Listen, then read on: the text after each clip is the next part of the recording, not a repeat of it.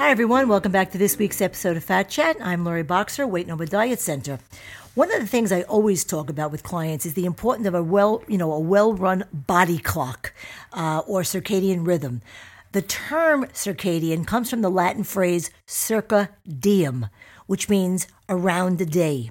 Circadian rhythms are 24-hour cycles that are part of the body's internal clock, helping to make sure that the body's essential functions and processes are optimized at various points, during a 24-hour period.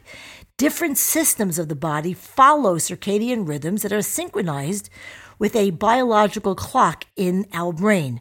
And this internal clock is directly influenced by, environmental cues, especially light, which is why circadian rhythms are tied to the cycle of day and night, and why our circadian clocks reset every day by the sun's, light, dark, sleep, wake cycle.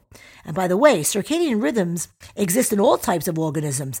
For example, they help flowers open and close at the right time.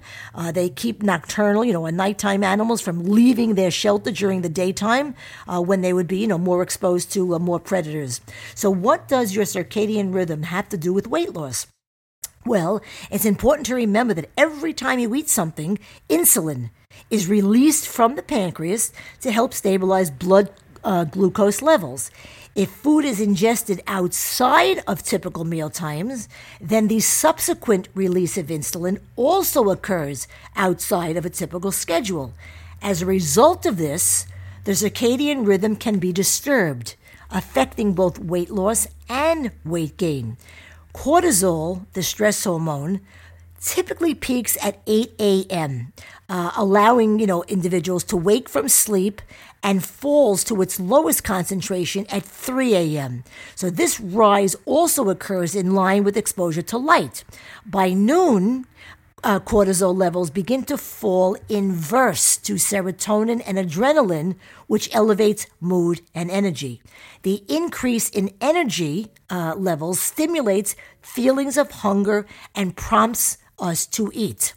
So throughout the rest of the day, cortisol levels continue to decline, and serotonin is synthesized into melatonin, which promotes feelings of sleepiness. And alongside this is a decrease in blood sugar levels, which drop to their lowest point at 3 a.m.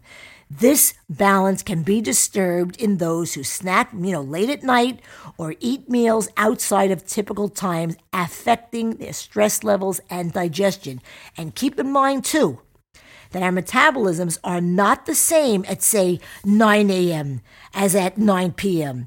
This is why the same healthy meal at 6 p.m. does not metabolize the same if you had the same meal at 9 p.m. Your metabolism is slower at 9 p.m. because you are closer to sleep time.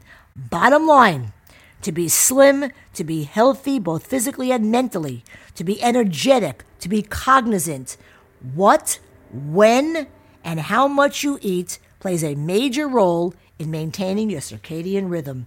And that's my Fat Chat for the week. Please visit LoriBoxer.com, read blogs, listen to podcasts, get info about programs, services, and fees, answers to FAQs, and follow me on my social sites. Until next time, I'm Lori Boxer, Weight and Over Diet Center, and remember, nothing tastes as good as being slim feels.